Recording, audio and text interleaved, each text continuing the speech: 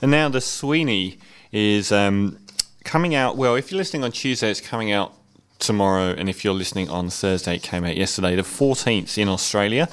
It's a remake of the 1970s John Thor, who later became Inspector Morse, and Dennis Waterman, who later became Minder, starring Cop Show. And it was famed in the 70s for its hard edge and no nonsense, and is subject to numerous gov-based parodies. I'm a 10 govs a day man, and so on. And they've remade it with the logical star Ray Winstone, and it's directed by Nick Love. Nick Love, to me, is one of the most interesting storytellers and filmmakers in the UK. He made a film in the 90s called Football Factory, which never got great reviews, but to me, in its own way, it was as an important a film in the UK as Trainspotting was. It wasn't the movie itself so much as everything it represented, which was the best expose of football hooliganism for what it was, which was the idea that we're, as the character says in it, we're an island nation, we love to fight. It was nothing to do with football. It just had nothing at all to do. It was an excuse and nothing more. And it was a brilliant film with some great casting, brilliant dialogue that made Lock, Stock and Snatch sound like the posh version of Mockney that they are. And some great music, some unexpectedly great cinematography, and a really good film. And he followed that up a couple of years ago with The Firm, which was a remake of a Gary Oldman starring 1980s football hooligan movie, which was good and different. I wasn't quite as blown away as I was by Football Factory, but it was still good. And Nick Love has just sort of been making some very interesting movies, never quite crossed over to widespread critical acclaim. And he's taken the reins with the reboot of The Sweeney, which has got another excellent cast. I don't know who the guy's name is, but the guy that was in the star from the American version of Life on Mars, who was very strong in that. Ray Winstone, Ben Drew, Plan B, the rapper Plan B, who was excellent in the movie Harry Brown. Basically, that's the opening of the film, and Ray Winstone's character ends up stealing some gold to pay off an informant, and then the movie pans out with the internal affairs focusing on the flying. The Sweeney were basically the flying squad, a rapid response team to armed hold-ups and the like, and the glamorous wing of UK policing in London, and they're under investigation for their methods by internal affairs.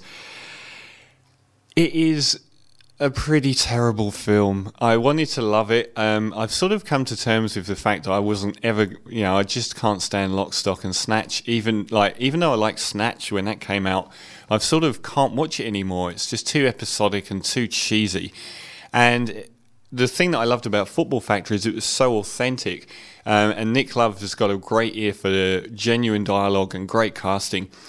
This was like the most homogenised cop show you've ever seen. Everything that happened in it was what you'd expect to see in an hour-long cop show, perhaps even an Australian-produced cop show. It was so unambitious in the storyline and the story arcs and the characters and what they talked about.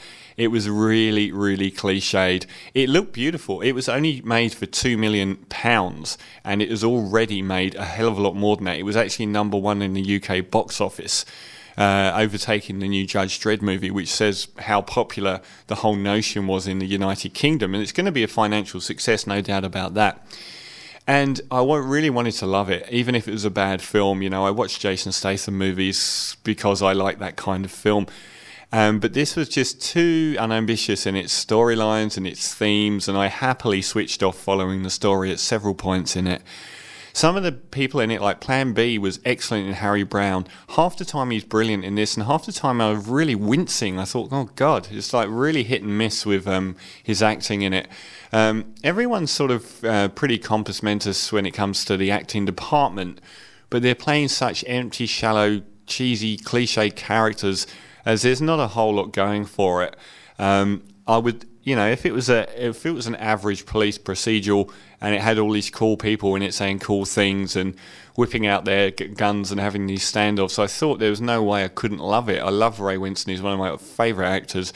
Ray Winstone's done so much better work than this. He's actually developed into a highly acclaimed actor, and he's been in some very memorable movies now, including the Australian film, not The Prestige, I can't remember what it was called now, but a Western, where he was a lead character in that and brilliant. And of course he was in the Scorsese Oscar winner, I can't remember, the Departed, as one of the main characters in Jack Nicholson's henchman army.